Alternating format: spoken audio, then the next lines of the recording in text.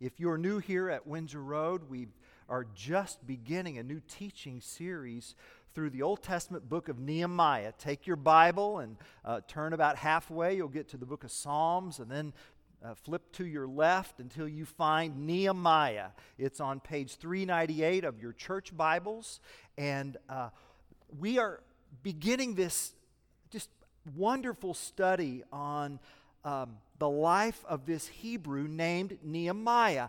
Nehemiah contains the memoirs of this Hebrew named Nehemiah, who lived 450 years before Christ. And I will tell you this, if Nehemiah attended Windsor Road Christian Church, you probably would not see him on stage because he wasn't clergy. He wasn't a pastor. He wasn't a prophet.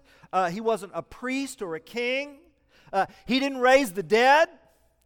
He didn't part the sea. He didn't heal the sick. He didn't belong to a culturally or politically dominant people group. He was a government official in the Persian Empire.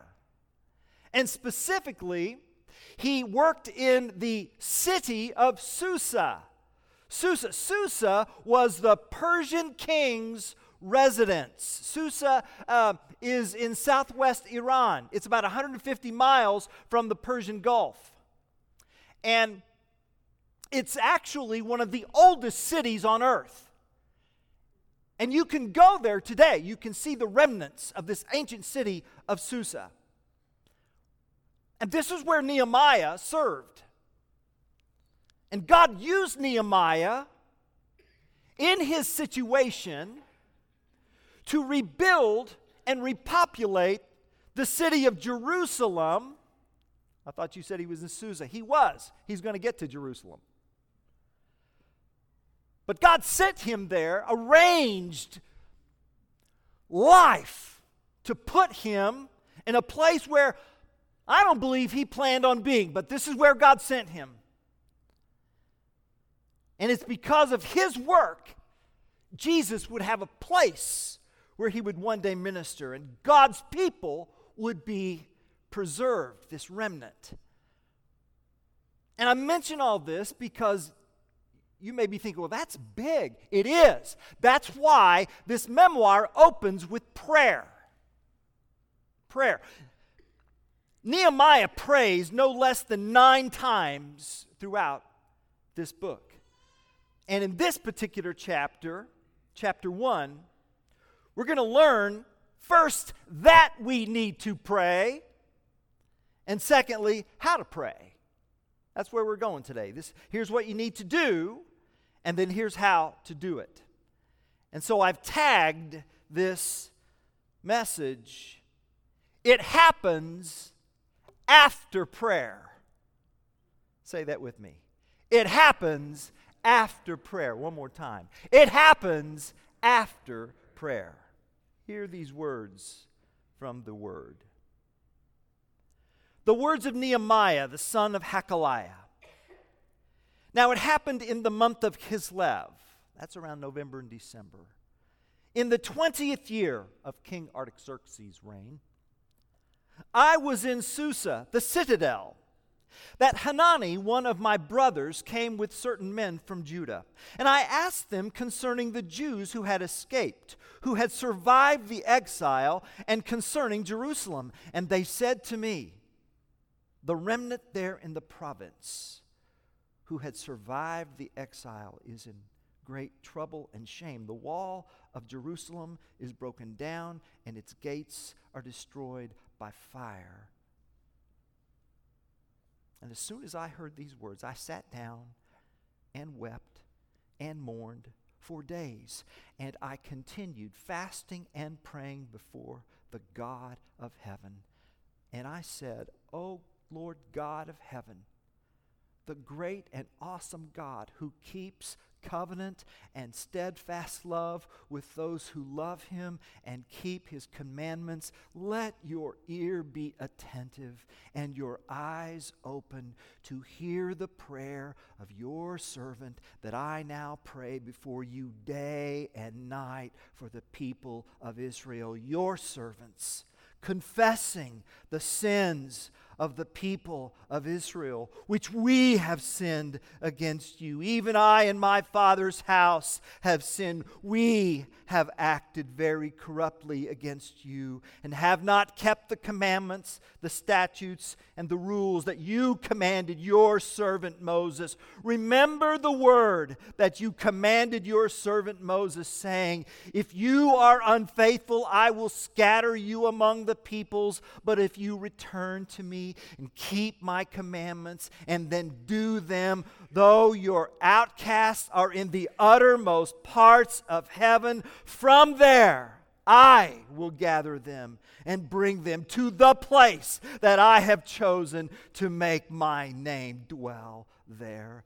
They are your servants and your people, whom you have redeemed by your great power and your strong hand. O Lord, let your ear be attentive to the prayer of your servant and to the prayer of your servants who delight to fear your name. And give success to your servant today, and grant him mercy in the sight of this man. Now I was cupbearer to the king. This is the word of the Lord.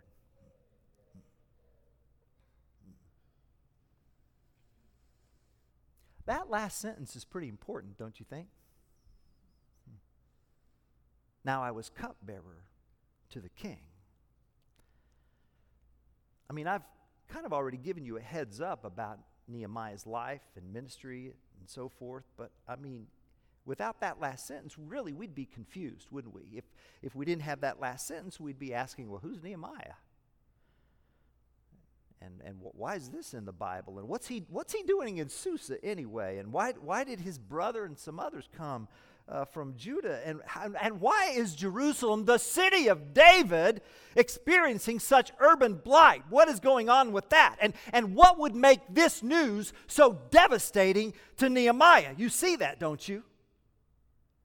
Verse 4 says, I sat, I wept, I mourned, I fasted, and I prayed. You feel that? Sit in that for just a minute.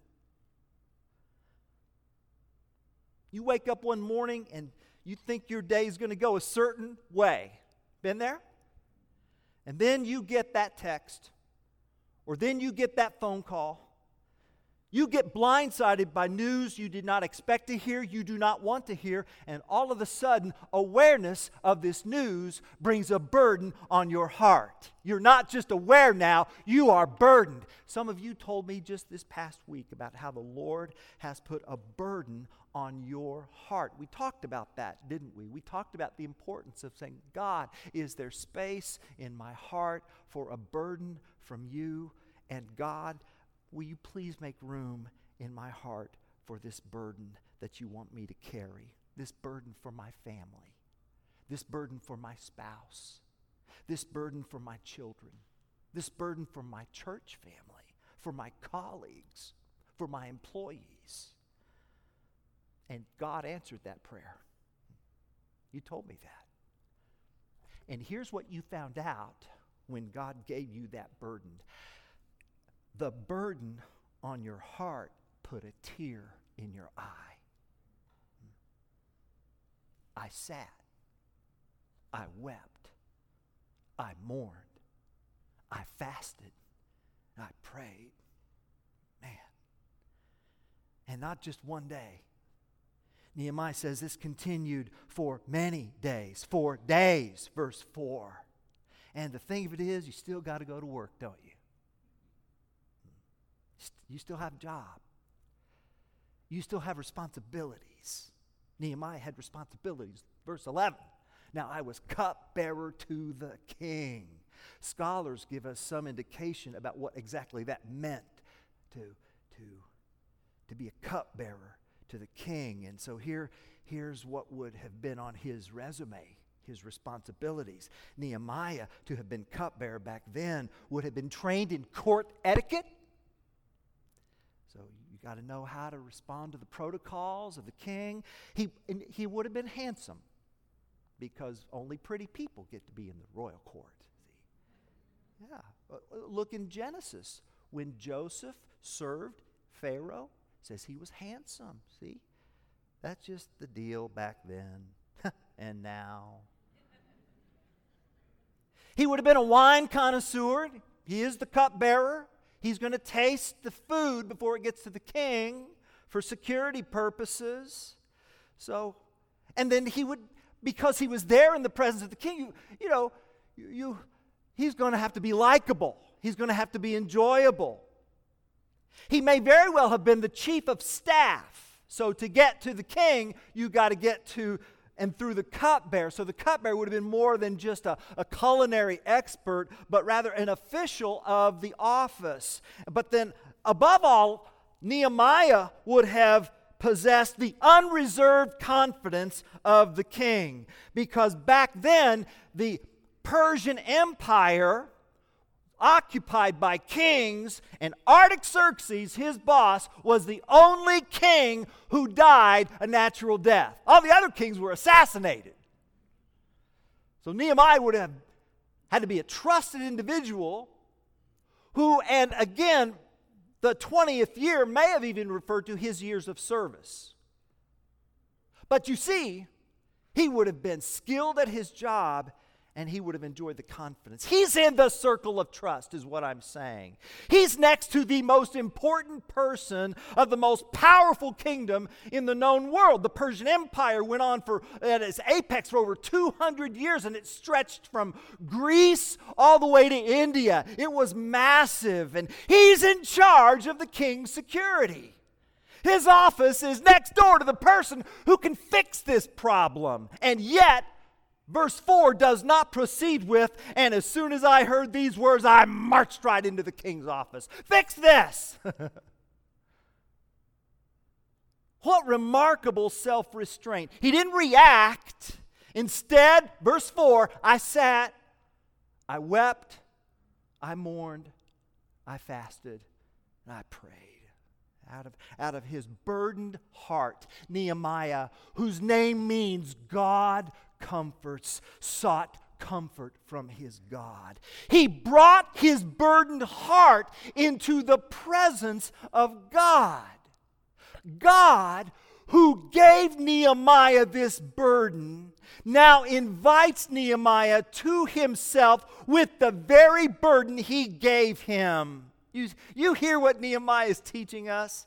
He's teaching us to make space in our hearts for a burden from God, and once received, go to God in prayer with that burden. Here's our big idea. Here's what I want you to walk away with if you don't remember anything else. Well, when God gives you a burden, you give Him prayer.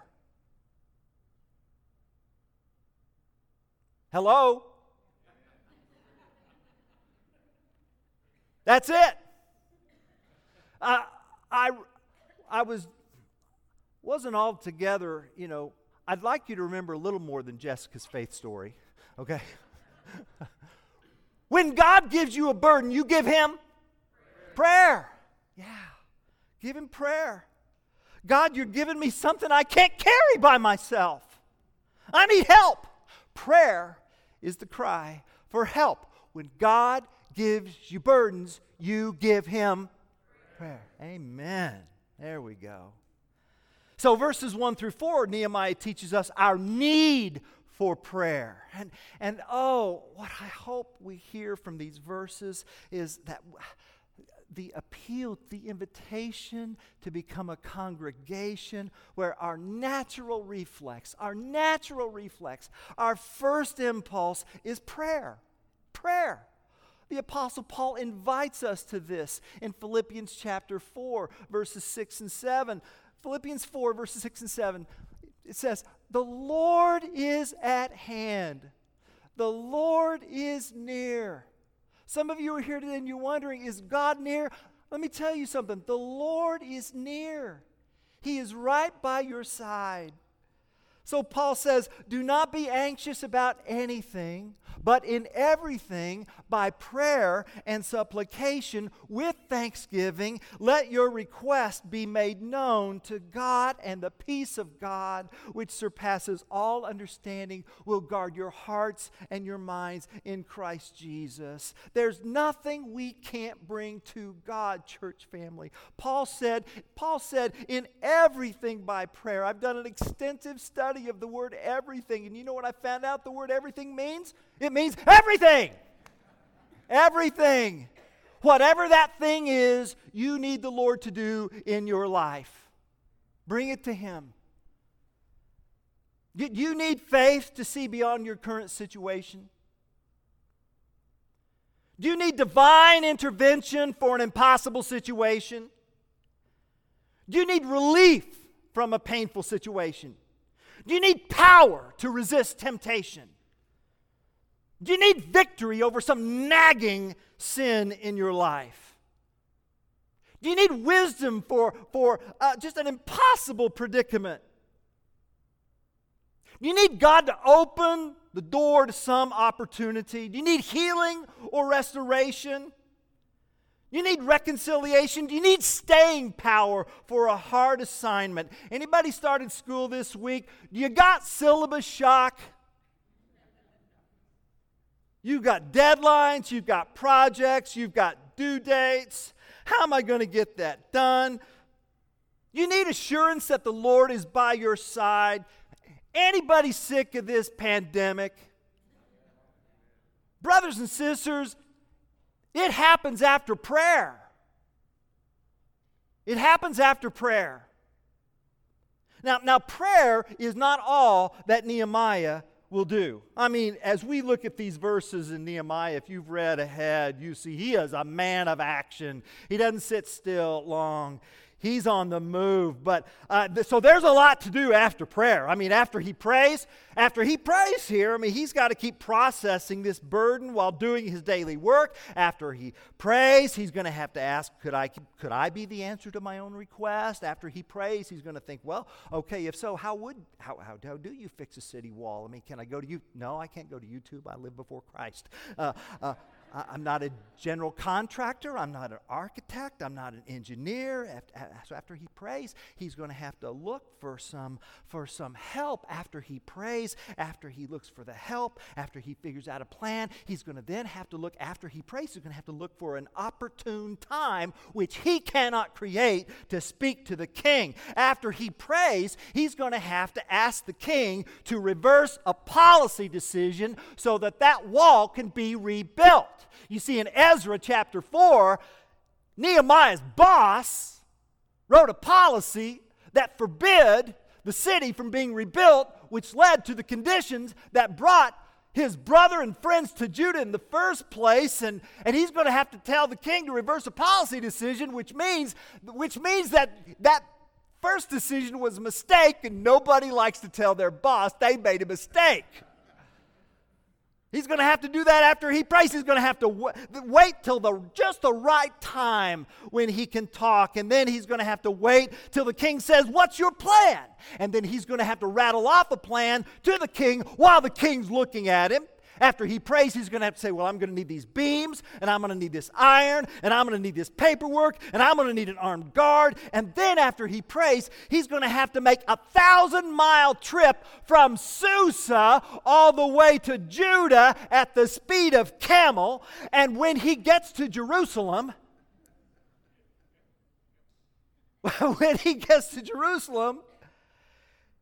a place with none of the amenities of Susa. I mean, it's not even a KOA campground. He's going to have to inspect the ruins so that he can know for sure what he's gotten himself into. And then after he prays, he's going to have to do these inspections by night to evade the attention of enemies who do not want to see Israel prosper, period. Oh, church family, Nehemiah's got his work cut out for him. There is much to do after Nehemiah prays, but let me assure you, there is nothing for Nehemiah to do until he prays. And there's a lot that you may need to do to be a part of repairing your situation after you pray. But like Nehemiah, there's absolutely nothing for you to do until you pray. Whatever it is you want God to do in your life, it's going to happen after prayer. He gives you a burden. You give him your prayers. Your prayers. Some of you may be wondering, well, of course you'd say that you're a pastor and this is a church. But let me just say this. Someone says to me, why do you pray? To me, that question is like asking, well, why do you breathe? I mean, I could say, well, I breathe because I'm supposed to, or I breathe because it makes me feel better, or I breathe because life kind of goes poorly when I don't, or I breathe because it's a habit. But the reality is, when it comes to breathing, the simplest answer is, I breathe because I need to. I need to. Why do I pray? The reason is because I need to pray. I mean, it's the door of life. If I don't pray, I perish. If I don't pray, I become selfish. If I don't pray, I grow foolish. I pray because I need God. I pray because my primary citizenship is in heaven. I pray because my primary identity is a child of God. And as a child of God, on the other side of the cross, I am told to direct my prayers to God in a way that we don't read in Nehemiah. Jesus taught us to pray, Our Father. Our Father, you see. See, I pray because God is my Father. And my Father loves me. He loves me. He doesn't go, what now? He doesn't do that. God's not mad at you. God's not annoyed with you. God doesn't have kind of low-grade irritation with you. He's our Father. And when I pray, I acknowledge the reality of my weakness. Prayer affirms the worldview that whatever is going to get done will not happen by human activity, but divine initiative. Whether or not you pray reveals what you believe about everything that really matters. And I pray that we are a church that prioritizes prayer, not just in our 15-minute quiet time each morning, but throughout the day, to pause, to pray, to think about God, to speak with God. I can assure you this, He is thinking about you. It happens after prayer. Jeremiah 33:3. Beautiful verse. Call to me, the Lord says. I will answer you. I will tell you great and hidden things that you have not known. Pray. Pray. God gives us a burden. We give him what? Prayer. Prayer. So with that in mind, how ought we pray? How does Nehemiah pray? Well, that's what verses 5 through 11 teach us. And let me just break it down here, all right? Start with God, continue with confession, state your request. That's it. That's verses 5 through 11. Start with God, continue with confession, state your request. Adoration, confession, petition. Start with God. Verse 5, and I said, O Lord, God of heaven, the great and awesome God, who keeps covenant and steadfast love with those who love him and keep his commandments. Do you know who you're talking to when you pray? You're not talking to a tribal deity.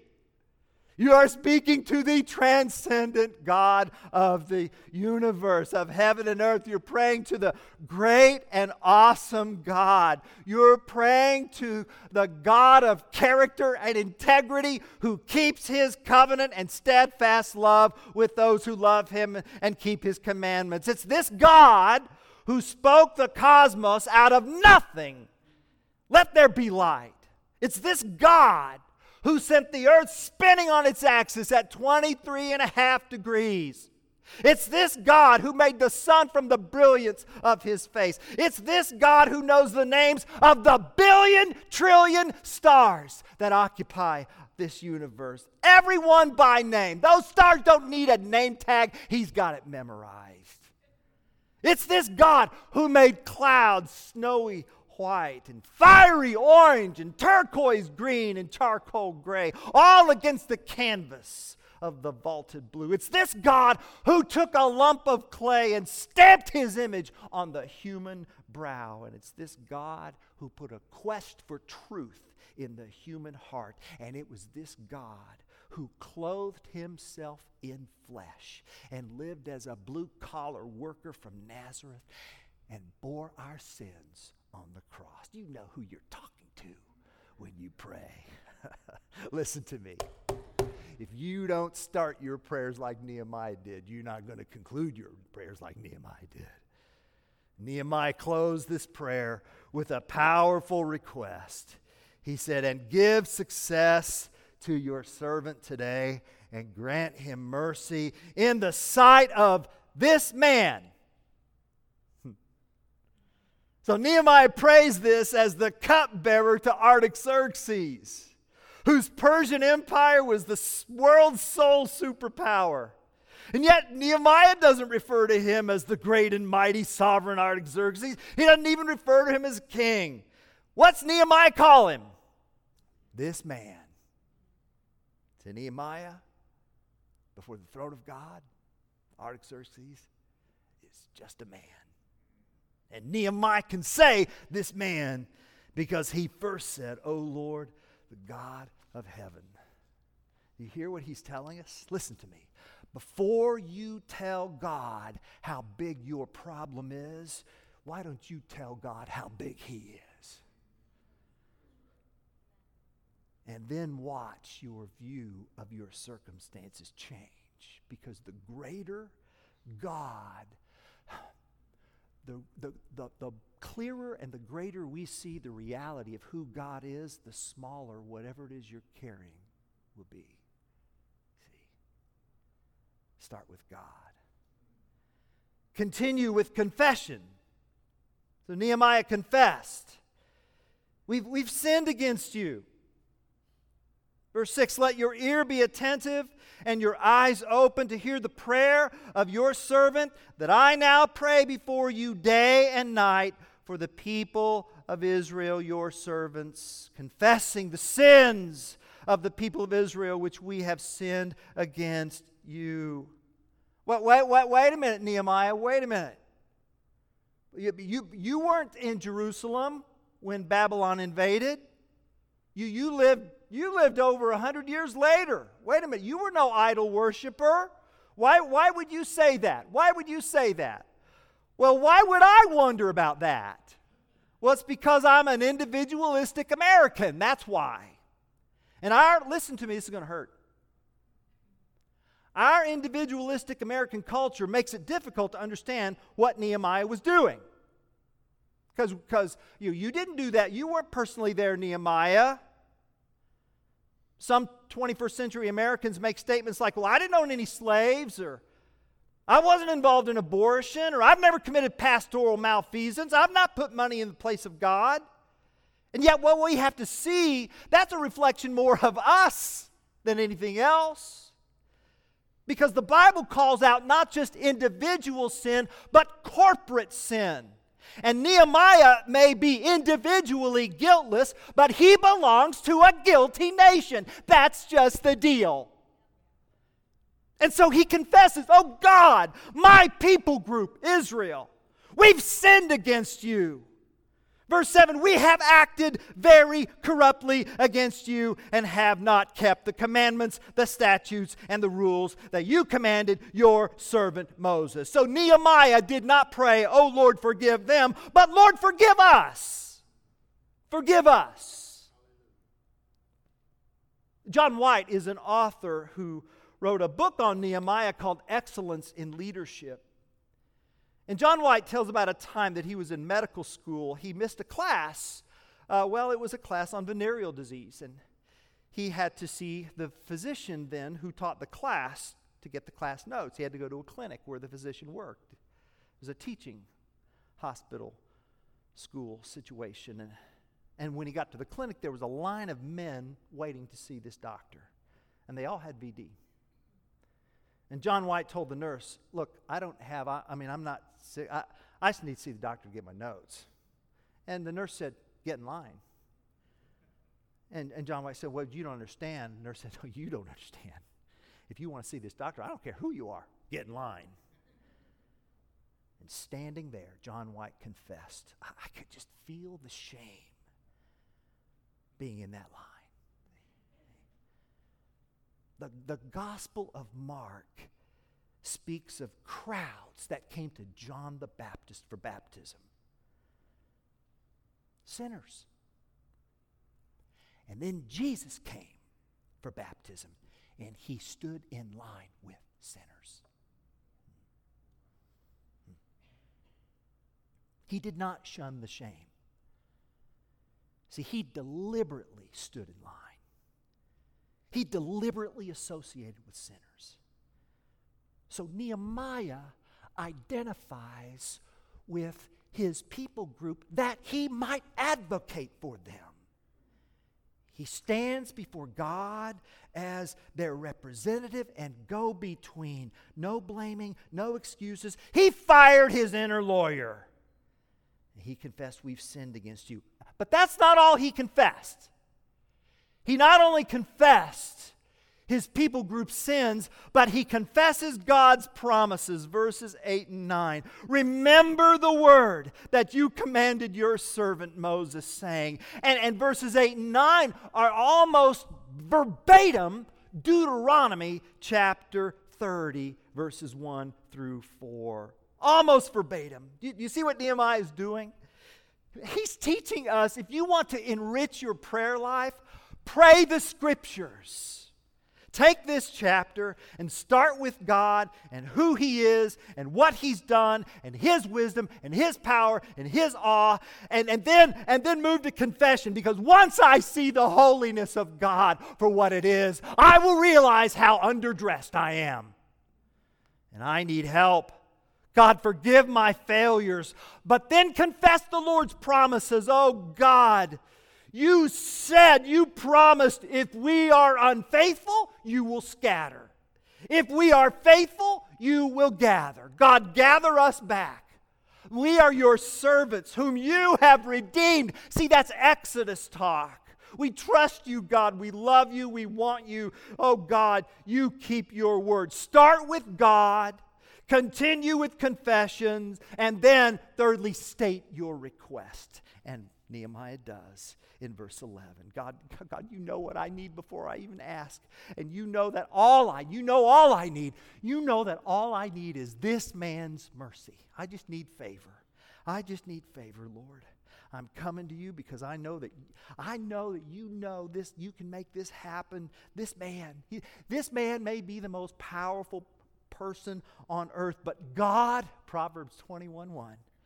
The king's heart is a stream of water in the hand of the Lord. He just turns it wherever He will. There's nothing you can't do, God. You are God, and He's just a man. Please, God, give me favor. That's how to pray. Start with God.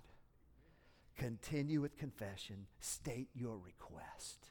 Pray the word.